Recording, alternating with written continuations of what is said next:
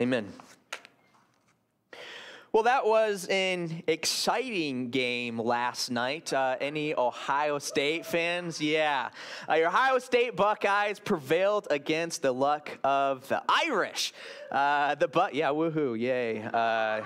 You Buckeye fans. Glad your football program isn't like the Michigan State's. But the Buckeyes had to overcome adversity when they were down by 4 with less than 2 minutes left. They could have thrown the towel in and given up, much like some would maybe hope for. But they didn't.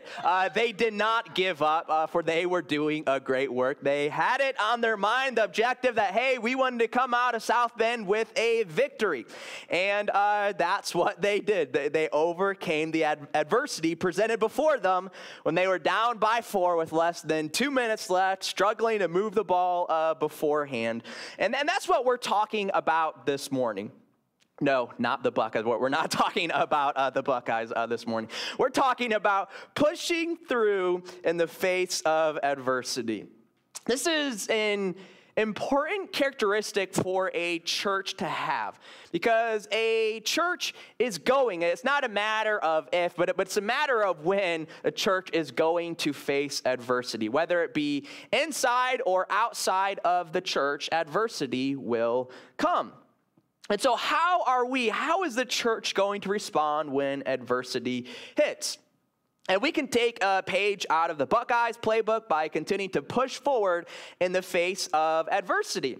We can also take a page out of Nehemiah's playbook when it comes to overcoming adversity. I'm sure most of you Buckeye fans already saw the game last night, so we don't need to dissect that episode of them overcoming adversity. Instead, we'll dissect Nehemiah's playbook of overcoming adversity. Sound good?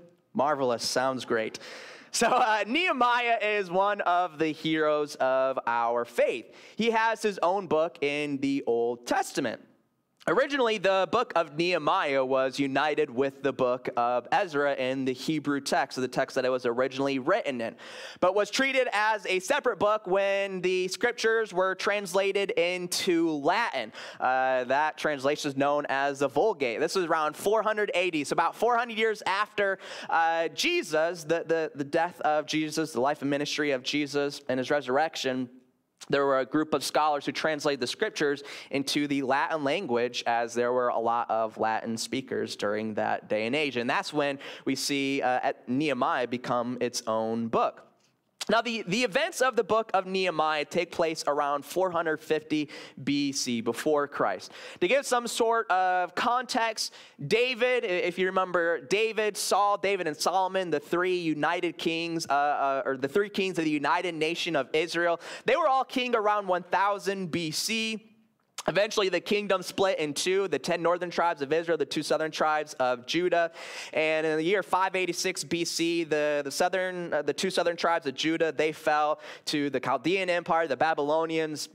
The events found in Nehemiah are some of the last events recorded in the Old Testament before the birth of Jesus. It's interesting because there's about a 400-year gap where we don't have anything that's recorded in the scriptures. Nehemiah, some of the last events recorded in the scriptures, and then after that, we don't really see of anything recorded in the authoritative scriptures until we get to the birth of the Messiah, the birth of Jesus of Nazareth. And so Nehemiah, all about the events after the nation of Judah was taken into exile, into the Chaldean Empire by the Babylonians, and before long, the Persian Empire under the rule of King Cyrus, is a bit of history for you guys. Some of you guys may be familiar with King Cyrus. He conquered the Chaldean Empire, and King Cyrus allowed the Jews to return to Judah. And so here we have these Israelites, these Jews who lived in Israel their whole life, and then they were forced to move out of their land. They were forced as exiles. And now we have a new generation of people born and raised in a separate era, but now they are able to come back into the land of Judah. And that's what Nehemiah is all about. Nehemiah is about the third group of people, the third group of Jews who returned to the land of Judah. The governor Zerubbabel led a group of people back to Judah. Then Ezra led the second group. And then Nehemiah led the third migration back to Judah. Before Nehemiah left to go to Judah to lead the Jews back to the promised land, back to the land of Judah, he lived in Susa, the citadel. It was a city in the Persian Empire. And while in Susa, Nehemiah heard a report from a brother of his about Jerusalem and how the people were struggling and the walls were still to be refinished. And when Nehemiah heard this report, he was the cupbearer to the Persian king Artaxerxes. The cupbearer would taste any of the king's drinks before he would drink to make sure that it wasn't poison. And so the cupbearer was the front line of defense for the king. According to Charles Swindoll, ancient historians believed that a cupbearer, like no other than the king's wife, was in a position to influence the monarch. For the king would trust literally his life with the cupbearer. And so the cupbearer wasn't just like any ordinary servant to the king. It wasn't just like a chef or someone who cleans his palace or whatever. This was someone that the king trusted with his life. And so there would be a connection between the cupbearer and the king themselves. And according to Charles Swindoll, these cupbearers, they had an influence over the kings that they served because of this unique relationship that they had where the king trusted these cupbearers with their lives. It's an interesting detail that Nehemiah lived in Susa and served the king as a cupbearer. It's interesting because there is another character of the Bible who lived in Susa. Does anybody else know the other Bible character who lived in Susa? Blurt it out if you do. Esther. Queen Esther was someone who lived in the city of Susa. If you were to go to your Bibles and you open up, you'll see Ezra, then Nehemiah, and then Esther. So Esther is found after the book of Nehemiah in our Bible, but it's believed that the events of Esther took place a bit before Nehemiah. And there's a lot of interesting speculation about Esther and Nehemiah. During my studies this past week, getting ready for the Sunday, I found an article written by Gail Wallace, written on the Junia project called The Queen and the Cupbearer, Connections Between Esther and Nehemiah.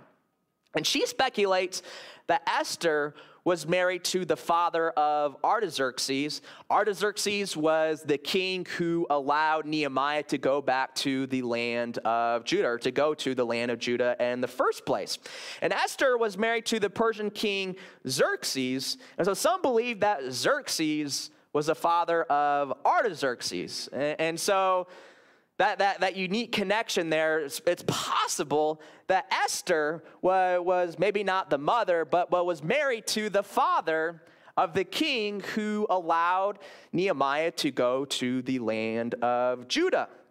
We won't read it, but in Nehemiah 2:6, it details the queen sitting next to King Artaxerxes when Nehemiah asked the king if he can go to Judah. Yaakov Cohen of the Huffington Post speculates that might be Queen Esther herself. It's possible Xerxes could just be a shortened form of Artaxerxes. So regardless of if Esther married the father of King Artaxerxes or if she was the queen to Artaxerxes himself, there's a good chance Nehemiah was a Jew in the city of Susa when Esther saved all of the Jews. If we remember from the story of Esther living in the city, and this other guy, Haman, had a plot to kill all the Jews, but Queen Esther, she saved all of the Jews. And so there's a good chance that Nehemiah was one of those Jews that Esther saved. That is so cool to me, to see this connection. We probably only have Nehemiah's story today because of Esther's story, and Esther through the hand of God saving, God through the hand of Esther saving the Jewish people in this land. And so an interesting connection there between Nehemiah, the guy we're talking about this morning, and Esther, who lived in the same city that Nehemiah did. And so King Artaxerxes, he allowed Nehemiah to go to Judah to help rebuild the walls of Jerusalem. The walls were broken down from over 100 years ago when King Nebuchadnezzar came in and conquered the city. Much of the city would have been left in ruins as the Jews were allowed to return to Jerusalem in different waves. The reconstruction of the city began. Before the walls were rebuilt, they rebuilt the temple. Nehemiah worked alongside Ezra, who was a scribe, who was instrumental in helping lead the people from this land, the Chaldean land, the Babylonian land, over to Judah. And Ezra was a scribe. When it came time for us, Jamie and I, to name our baby boy, Jamie really liked the name Ezra, and I really liked it as well. One key reason was because Ezra in the Bible was a scholar who shared the scriptures with those around him. He was very instrumental in sharing God's word with this group of people that Nehemiah interacted with. And I wanted the same for my baby boy, to be a great scholar of the word and to help share God's word with those around them. If you read the minor prophet Malachi, he's also ministering at the same time, dealing with the same sort of people.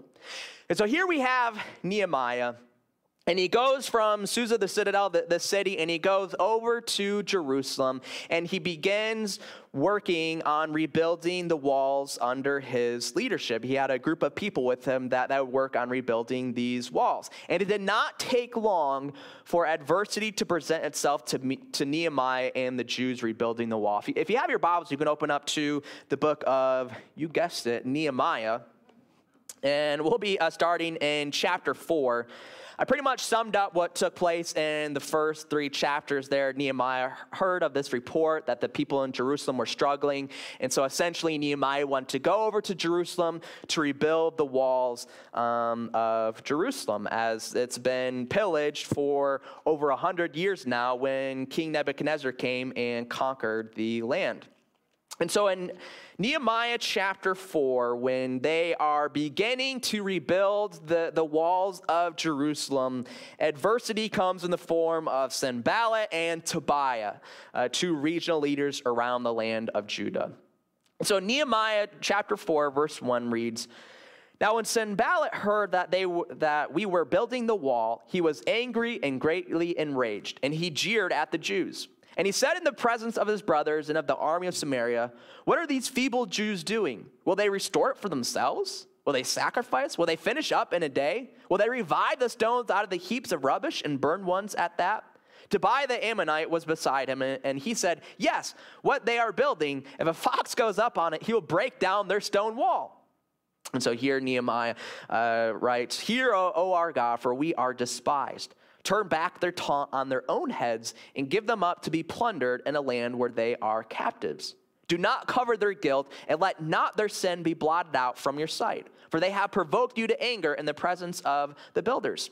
So he built the wall, and all the wall was joined together to half its height, for the people had a mind to work."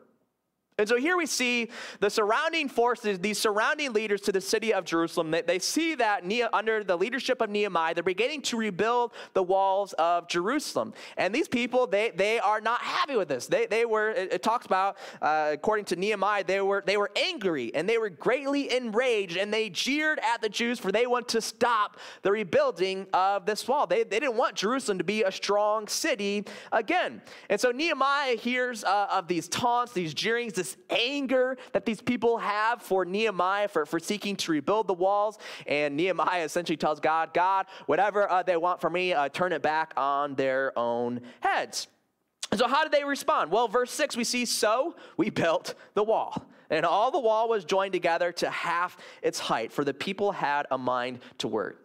So when Nehemiah and the Jews, when they were presented with adversity from Sanballat and Tobiah and these other leaders, these other people opposing their work, they threw their towel in, they raised their white flag saying, "Hey, we give up, you're right, we're not going to build this wall." No, it says, verse 6, without skipping a beat, "So we built the wall. And the wall was joined together to half its height, for the people had a mind to work." And so Nehemiah, he rallied this people, and this people had set this objective to rebuild this wall. And they were successful. They were able to build the full wall around the city of Jerusalem to half of its height. So it's not to the full height yet, but it's fully enclosed by a wall that is half its height.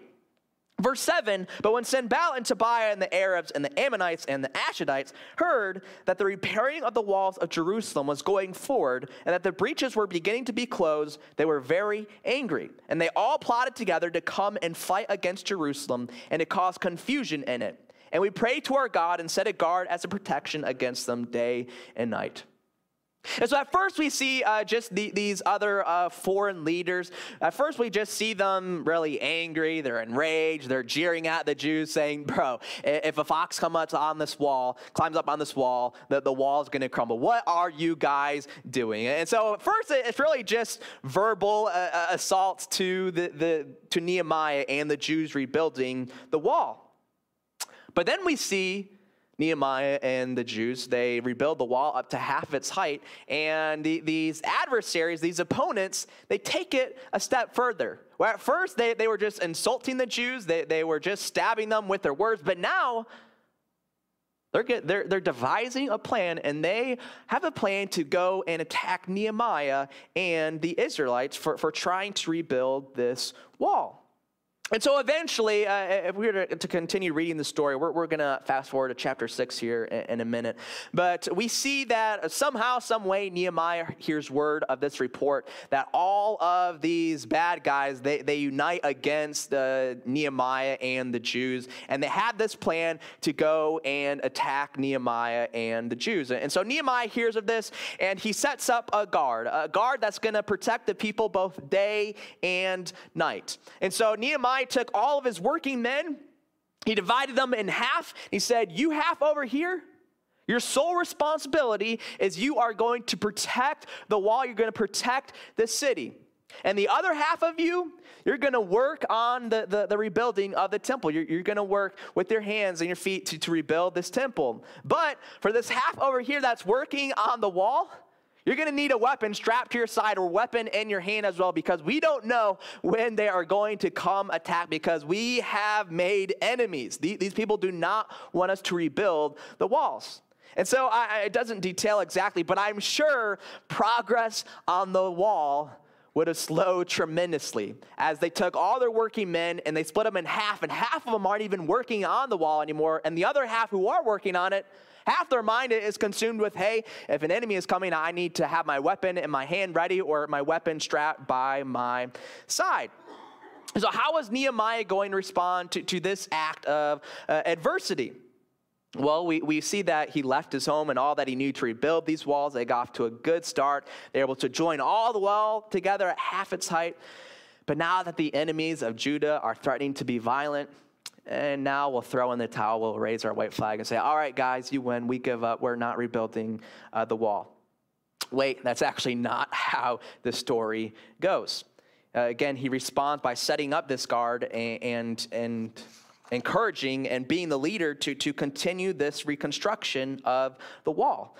To the point where we see in chapter 6, we see that the adversity still does not stop. In chapter 6, verse 1, we read, now when Sanballat and Tobiah and Geshem the Arab and the rest of our enemies heard that I had built the wall, there was no breach left in it, although up to that time I had not set up the doors and the gates. Sanballat and Geshem sent to me, saying, come and let us meet together at Hekaphirim in the plain of Ono, but they intended to do me harm. And I sent messengers to them, saying, I am doing a great work, and I cannot come down. Why should the work stop while I leave it and come down to you? And they sent to me 4 times in this way, and I answered them in the same manner. In the same way, Sanballat for the 5th time sent a servant to me with an open letter in his hand, and it was written, it is reported among the nations, and Geshem also says it, that you and the Jews intend to rebel. That is why you are building the wall, and according to these reports, you wish to become their king. And you have also set up prophets to proclaim concerning you in Jerusalem. There is a king in Judah, and now the king will hear of these reports. So now come and let us take counsel together. Then I sent to him, saying, no such things as you say have been done, for you are inventing them out of your own mind. For they all wanted to frighten us, thinking their hands will drop from the work and it will not be done. But now, O God, strengthen my hands. And so here, as these enemies see the work is continuing on the walls, these enemies, they send a messenger over to Nehemiah saying, hey, Nehemiah, we have to meet, man. Can we meet somewhere and talk about this so we can resolve some of these issues that we have at hand? And Nehemiah's response to this messenger, he said, I am doing a great work and I cannot come down. So they go back, they probably tell their guys, Nehemiah said he can't come down for he's doing a great work. And so these guys are saying, go back to Nehemiah and tell him that, hey, we have to meet, man. You got to stop this work temporarily. We got to solve our issues. So they send another messenger the second time. He says, Nehemiah, you got to meet with my leaders over here. We got to settle this issue. Nehemiah's response, I am doing a great work and I cannot come down. So the messenger goes back, tells his people say, all right, try another time. Try to tell Nehemiah that, hey, we got to meet. So they go back to Nehemiah. Nehemiah's response, I am doing a great work and I cannot come down. He goes back to his people. And for a fourth time, his leaders send him back to Nehemiah saying, hey, Nehemiah, we got to meet. And the fourth time, Nehemiah responds, I'm doing a great work and I cannot come down. Why should the work stop while I leave it and come down to you? And so the enemy tried to get Nehemiah to stop this work, even just temporarily, to try and meet with him. These enemies, they had harmful intentions when they were seeking to meet with Nehemiah. But Nehemiah, not willing to stop for a bit, for he was doing a great work. He was doing the Lord's work, rebuilding the walls of Jerusalem, God's chosen city. All 5 times Nehemiah overcame the adversity presented his way. And the adversity didn't stop there. And the 5th time we see that Sanballat delivers this message to Nehemiah, talk about Nehemiah's intention of taking over this place, being the king, being the governor. And these were all lies. These were all lies. Nehemiah did not have these intentions. He was facing adversity with verbal assaults. He was facing adversity with threats that they were going to come attack him, facing adversity by the people trying to encourage him to leave, facing adversity that people were straight up making lies about him. You know, sometimes when you're going through a situation, you're going through adversity and you may be butting heads, sometimes nothing can tick you off more than when people are lying about you and telling others that, hey, this dude, he doesn't have good intentions. He's just seeking to do harm. He's seeking to gain control. But yet, Nehemiah did not cave in, for he had a great work and he could not come down from it. Why should the work stop while he leaves and comes down to him? And so all this time, we have all of this adversity that Nehemiah is facing from outside sources. And unfortunately, it doesn't stay on the outside. In verse 10, we see, now when I went into the house of Shemaiah, the son of Delaiah, son of Mehetabel, who was confined to his home, he said, let us meet together in the house of God within the temple. Let us close the doors of the temple, for they are coming to kill you. They are coming to kill you by night. But I said, should such a man as I run away? And what man such as I could go into the temple and live? I will not go in. And so here Nehemiah, within the city of Jerusalem, the temple's been rebuilt. And someone is telling to Nehemiah, come here, come into the temple, for people are trying to kill you, man. And Nehemiah's like, I can't stop this good work. Who would I be if I ran from this threat now? All this time I've overcome this adversity. I'm not going to be a coward now and cave into this outside pressure. And then in verse 12, and I understood and saw that God had not sent him, but he had pronounced the prophecy against me because Tobiah and Sanballat had hired him. For this purpose, he was hired, that I should be afraid and act in this way and sin, and so they could give me a bad name in order to taunt me. Remember Tobiah and Sanballat, oh my God, according to these things that they did, and also the prophetess Noadiah and the rest of the prophets who wanted to make me afraid. And so Nehemiah gets this revelation that this man coming to tell him that, hey, they're coming to kill you, come into the temple. Nehemiah has this revelation. This man is not sent from God. This is not a messenger of God seeking to protect Nehemiah. Instead, this is a messenger from the enemies trying to get Nehemiah to stop. And so now the enemies of Nehemiah are influencing the people within the walls. And so now Nehemiah is facing adversity within the walls of Jerusalem, the exact wall that he is trying to rebuild. So how does he respond? Well, he throws in the white towel, or he throws in the towel, waves the white flag, says, hey, I give up. You're right. I'm going to quit building this wall. I think by now we all know that is not how the story goes. Instead, we get a pretty simple answer as to how Nehemiah responded to this adversity. If you just read the very next verse, it says, verse 15, so the wall was finished on the 25th day of the month of Elul in 52 days. And when all our enemies heard of it, all the nations around us were afraid and fell greatly in their own esteem. For they perceived that this work had been accomplished with the help of our God. And so here, after facing this adversity, even internal adversity, we just get the simple response that the wall was finished. Nehemiah overcame the adversity once again. And all their enemies heard of it, and they all fell greatly in their own esteem, for they understood that this great work that Nehemiah was doing, it was the Lord's work. It was the work of the Lord, the work that God was supporting through Nehemiah.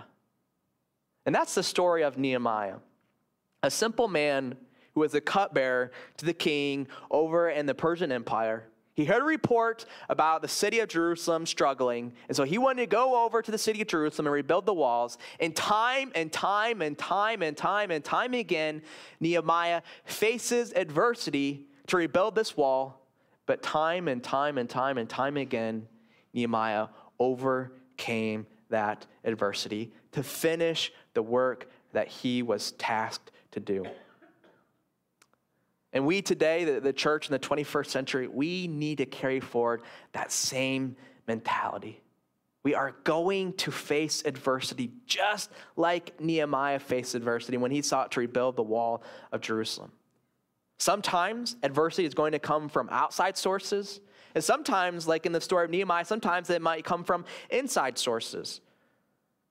That's the nature of doing any work, especially a good work. You are going to face adversity. Adversity can take on many different shapes, forms, and sizes, but I can assure you, you will experience adversity when doing a work, especially the Lord's work. And so how do we overcome this adversity? Well, I would ask, how did Nehemiah overcome this adversity? And it seems pretty simple with Nehemiah. Nehemiah, he wasn't distracted from his mission.